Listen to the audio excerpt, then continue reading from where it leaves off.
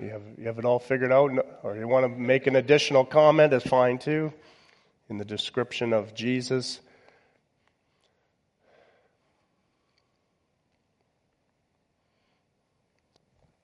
I was chatting with Paul after the service this morning about the description of Jesus, and another thought popped into my head about how his reference of the wool being white and how that's also a reference of him being the Lamb of God, and how he's the spotless, clean, white wool Lamb of God. And so I just thought that was another beautiful kind of addition to tying all of his characteristics of who he is in his final appearing of in glory. Yeah, very good. Yes, and if you're interested, each of those descriptions, if you dive in deeper to them, you will discover some references that it's relating to from the Old Testament specifically, and how that relates to the description that we find of Jesus in there. So it's we just skimmed the surface this morning on most of those.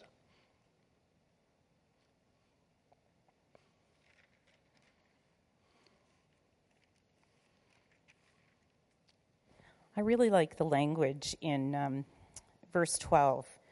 You don't often read, I turned to see the voice. You know, you might say, I turned to see a person or a thing.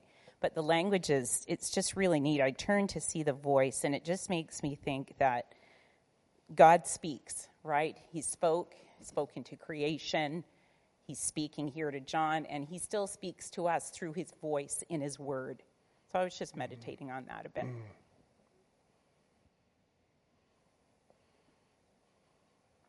I have a thought. And we're thinking about, or talking this morning about Jesus and what John saw. And I'm just wondering, when we are in heaven, will we be able to look at Jesus? We can't look at throughout the Old Testament. We don't look at God. So what will he look like? And I go back to Genesis chapter 3, and with the fall of Adam and Eve, and it says here that God was walking in the garden, and he called out to them. So will we be walking with Christ? It's just a thought. Yeah, good thought. I think there's a few description of Jesus. So on the transfiguration, obviously he shone like the sun. In John here, or in Revelation here, we see that the glory just kind of almost overwhelms John as far as what he sees. But on the road to Emmaus, we also see that Jesus is with the disciples and he's in his glorified body. So whether he's veiled the glory aspect of himself, they did in a sense humanly see that, although in the upper room they were questioning whether this is a ghost. So we have kind of these different depictions of Jesus in his glorified state, and yet he took fish, he could eat, right? And he could speak, he talked with them, he was with them for 40 days before his ascension. So we have these kind of glimpses into it. What will we see when we get there? I don't know. We can't ask the ones that have gone there already, so it's going to be an interesting one for us. Good. Revelation 21.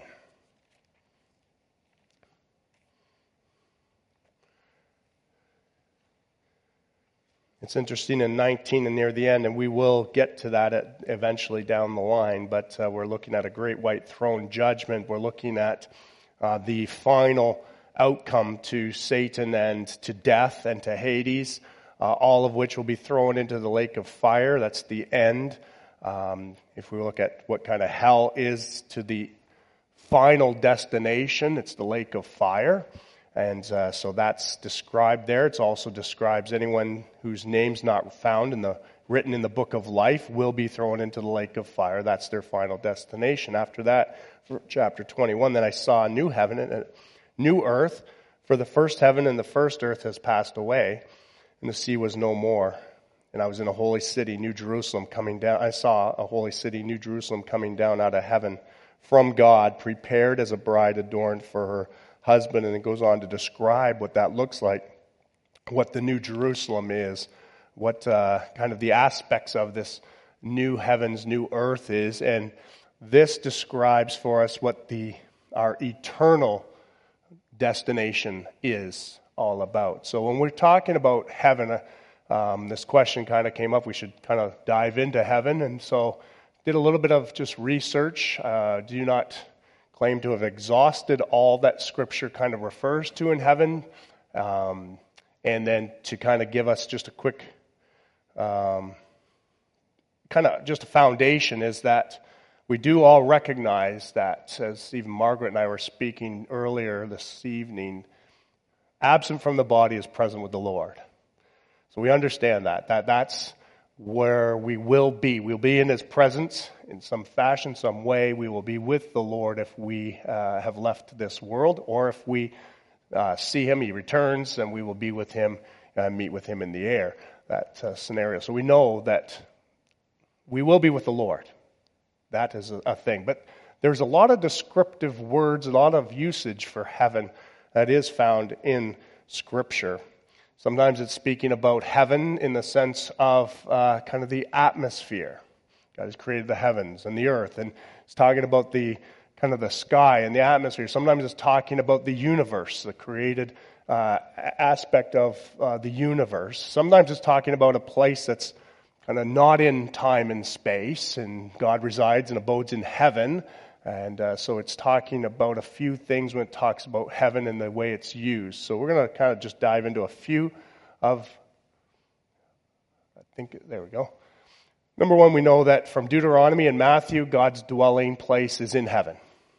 Okay, God's dwelling right now is in heaven. That's where it's listed as. That's where He resides in heaven. We know that angels live there. Matthew 28, Luke 2, Hebrews chapter 12, all talk about the fact that the angels live in heaven. They live with God, in God's presence. They serve God. And so we know that. We know it's the place that the saints go to. Right? In Luke 16 and Hebrews chapter 12, we know that the saints go to heaven. It's an immediate place of conscious existence. So I firmly believe from the Scripture passages, Luke 16, Luke 23, 2 Corinthians 5:8, Revelation, and Philippians, that we are looking to a place that we are conscious in. So when we die here, we are immediately in the presence of the Lord. We are conscious of that. And unlike some other religious beliefs that believe that we are in a soul sleep type of scenario, that's not found in Scripture. If you turn to 1 Thessalonians chapter 4:13.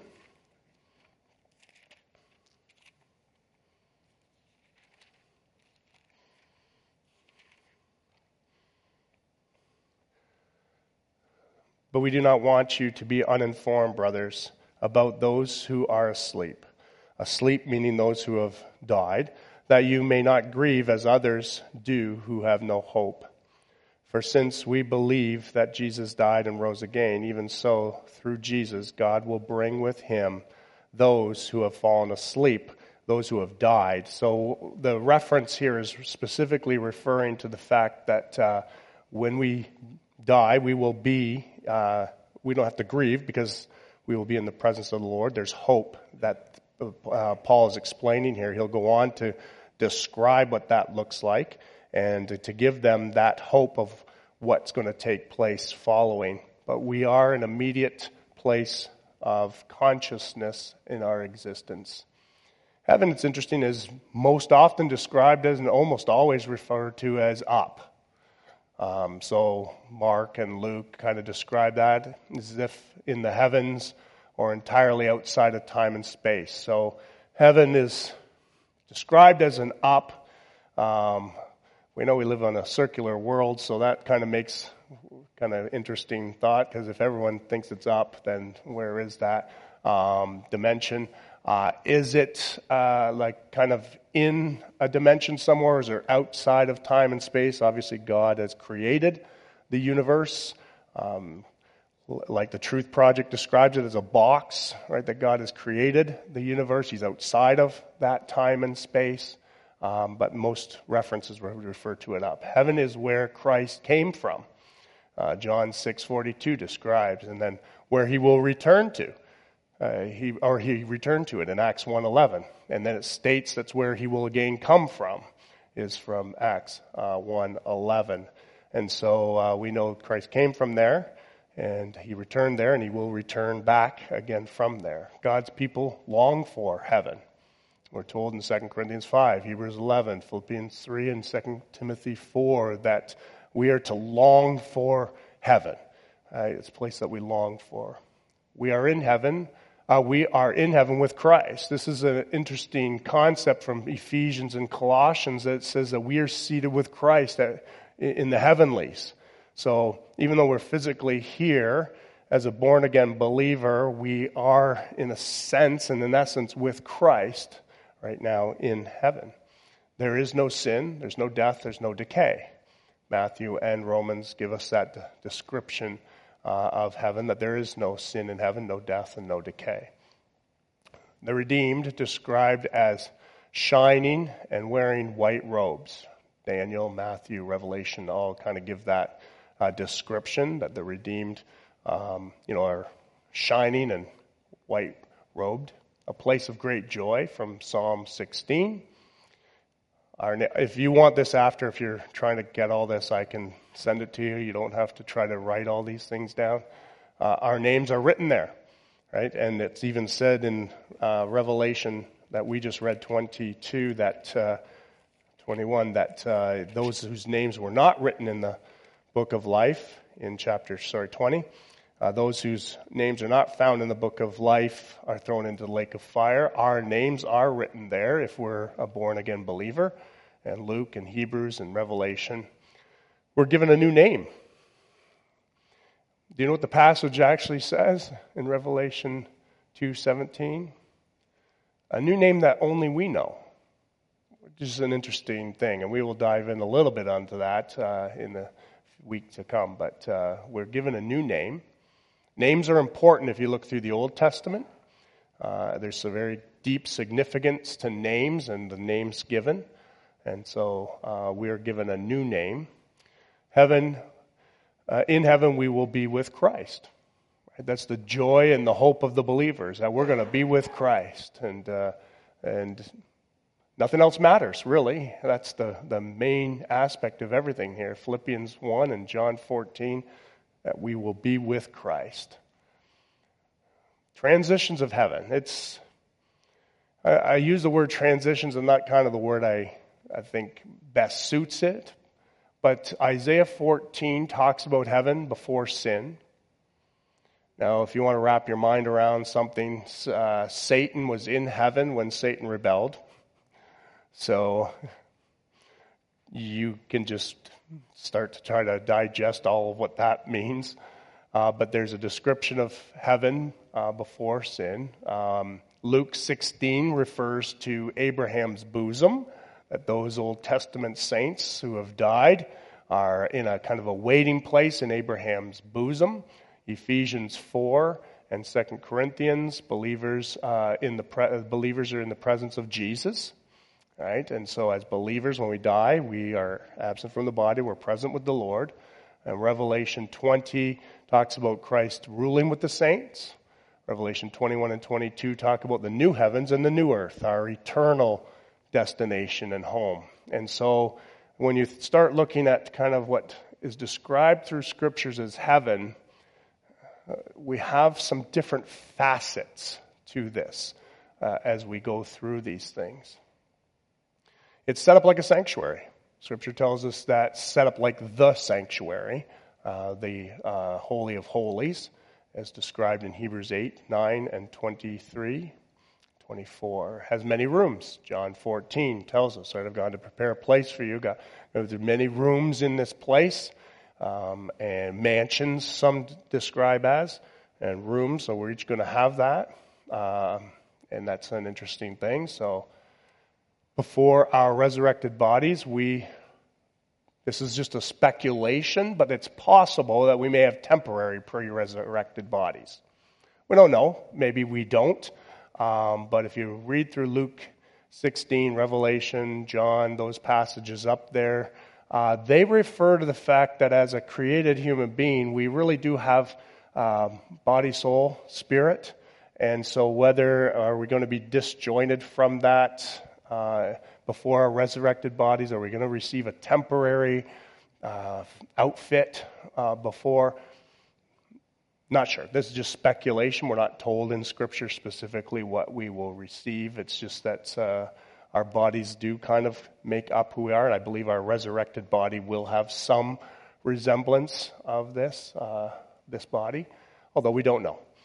We will worship God.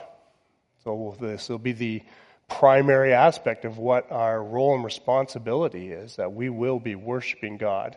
Some have still thought, well, forever and ever, that kind of just seems, I don't think we fully grasp the magnitude of how we will be drawn to worship God. I think we have that struggle here in our own flesh, for ourself and our worship, where we will not have that struggle, and so our entire focus and attention will be on who God is and just the magnificence and the wonder, and I think our worship will just be drawn to that. And I think we can't fathom that here, but we see glimpses, I think, of it in our time of worship at times and moments, but for all eternity we'll be worshiping God. We will have intellect and emotion. I firmly believe that we will have we're not going to lose our minds. We will have an intellect. I do believe we have emotion. Now, you could argue, well, there's no tears in heaven, but it actually says there's no tears of sorrow. They never say there's no tears of joy. And actually, the joyous, is emotion when we're worshiping. It's a drawing of our emotion. So I would argue that I think we will have an emotion. I don't think it's tainted with sin in the flesh, but I think it's going to be there, that we will be still emotional in our makeup. So I believe that we will. I just think it will be fully sanctified and glorified, and we will maybe express that in our worship of God. From heaven, God exercises wrath against the godlessness on earth. It says that God is exercising his wrath from heaven. Romans 1, Revelation 6 and 13 give us that description. In heaven, the redeemed receive their rewards.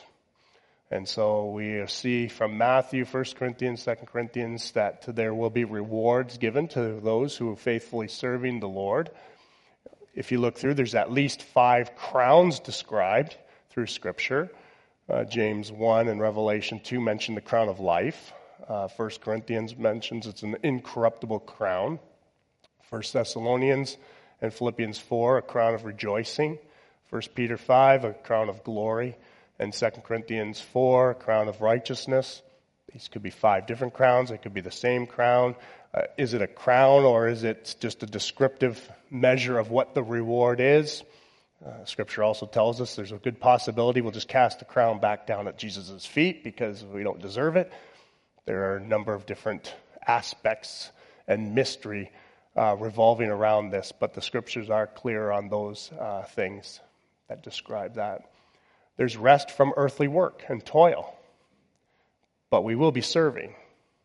So we're going to rest from the earthly toil, and we know that the earthly toil and the work that we're involved in is a result of Adam and Eve's sin. Adam's sin in the garden resulted in the toil and the work that we have here, and this stress, anxiety, and all that's wrapped up with that. Is a result of sin, but we will be serving the Lord in some aspect, in some way, how he's divided that up. And so those passages talk about how we will be serving. We will reign with Christ. We're told that we have that responsibility to reign with him. And How that looks, again, is a mystery. There's no real clear definition of this is how you're going to reign with Christ, is what you're going to be doing. But it does talk about the fact that we will reign with him. At the center of the new creation is the New Jerusalem. And so in that new heavens, new earth that's created, John sees this picture of the New Jerusalem coming down to earth. There's the description there. It's filled with beauty. There's light, water, trees, fruit, travel in and out, contains animals. You can eat and drink. Some of, I guess, where it begins to be a little, I'll use the word cloudy, but no pun intended for heaven. Where it gets to get a little cloudy is that references to the new heavens and our eternal destination can sometimes be used when we talk about kind of heaven even today, right? So we're kind of sometimes mix and blend those two things. However, there is a separation of what the new heavens, new earth, the eternal destination looks like, and our kind of absent from the body, present with the Lord time now is a time of waiting. We're going to be waiting for our resurrected, our glorified bodies. We're going to be waiting to reign with Christ. And so there's kind of what that looks like, and we're not fully given the full picture, the whole description of what that is, and what will we be doing, what will that look like. Again, we'll be with Christ, so that's the most important thing, but we're not given a definition. We're beginning to get a little clearer picture in Revelation as to what the eternal destination looks like, how that's described, how that is unfolded for us. Oh, I guess that's it. So I'm sure that's a lot of information. I can give you the points that we have, so that's not a problem. I can print off those points. But as you're kind of working it through, Sam's got a microphone in the back. You're welcome to chime in. It's not an exhaustive description.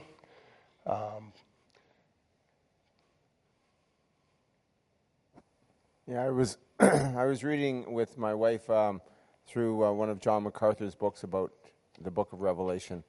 And when it talked about the heaven and earth passing away and being rolled up like a scroll, and they're not able to be before the throne of God, the comments were that he is the creator.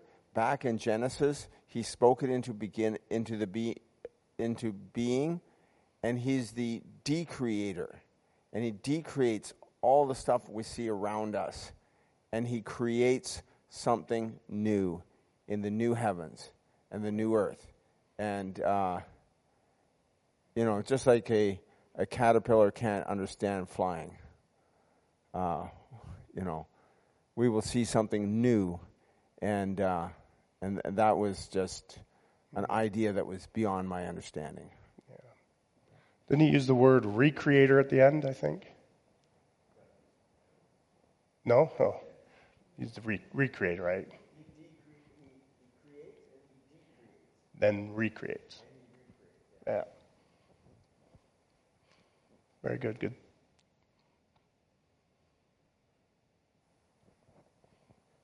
When I think of the new heaven and new earth, or what heaven will be like, I wonder if it'll be like what God created in the first place was the Garden of Eden, because everything was perfect there, and so I firmly believe that there will be animals and plants and trees and things to eat there for us. But just want some clarification here on chapter 21. I saw a new heaven and a new earth. The very first verse of the Bible says God created the heavens, plural. So I just wonder, so the heavens, would that be the expanse of everything?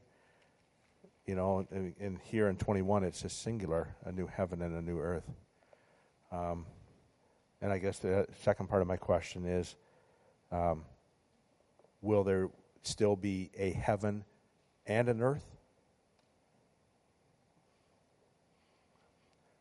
So I have no idea. That's a possibility.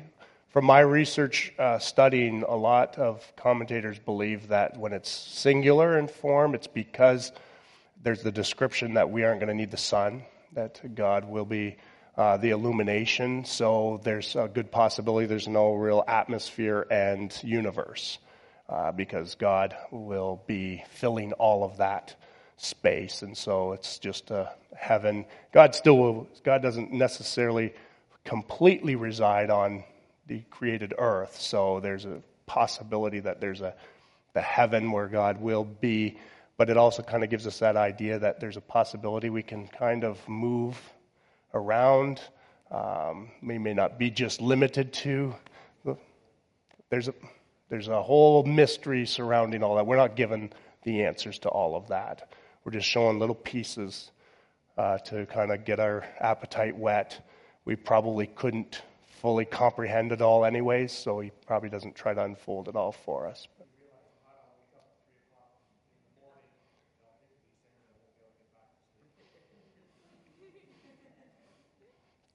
Don't text or call me, though.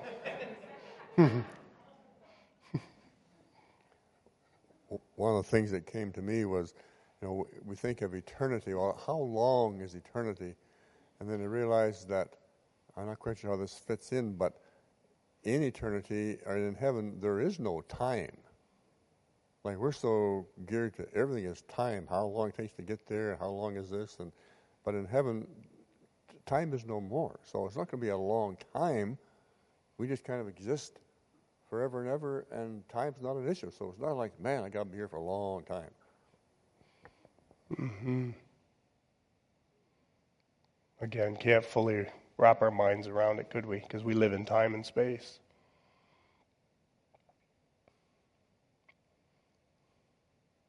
One of the purposes of the star and the sun and the moons is times and seasons. And seeing as that won't be necessary anymore, I don't think we need that. Yeah. But because God is limitless, our experience in heaven will also be limitless. Yes. I firmly believe someone has asked, will we keep learning? I believe we'll keep learning. We keep discovering. We keep learning more and more about who God is. Right through. I don't believe we ever reach that, because if we did, then we would be God. So we can't fully ever reach that full understanding. We'll continue to learn. Sarah. Do you think we're going to... Just helps everybody. Okay. Do you think we're going to remember what life was like here when Christ returns? And that's a good question, and it's a debatable issue. So some are on one side, some are on the other side. Some don't believe so, some believe so. Bible doesn't clearly give us that indication. I believe we kind of do. And taking this parable, we have to understand there are some limits to what Jesus was trying to describe with the parable of the rich man and Lazarus. But there was in that parable definitely an understanding and a recollection, even a thought of, my kid's back home, that sort of thing, right? There was that aspect of a memory. So whether that's giving us precedent for that, we're not sure exactly on that. How old are we going to be? Well, we will be ageless, that's for sure. I believe so. But we're not told what age we will actually be. And that is a good speculation question. Greg, that'll keep you up at night. We're not told, so we don't know. But we will be in a glorified body, so it will be the best. So whatever that looks like and whatever age that is, because will be ageless, so there is no real age anyway. So, but interesting questions to think about. Anyone else? Good. Well, thank you for your input and discussion.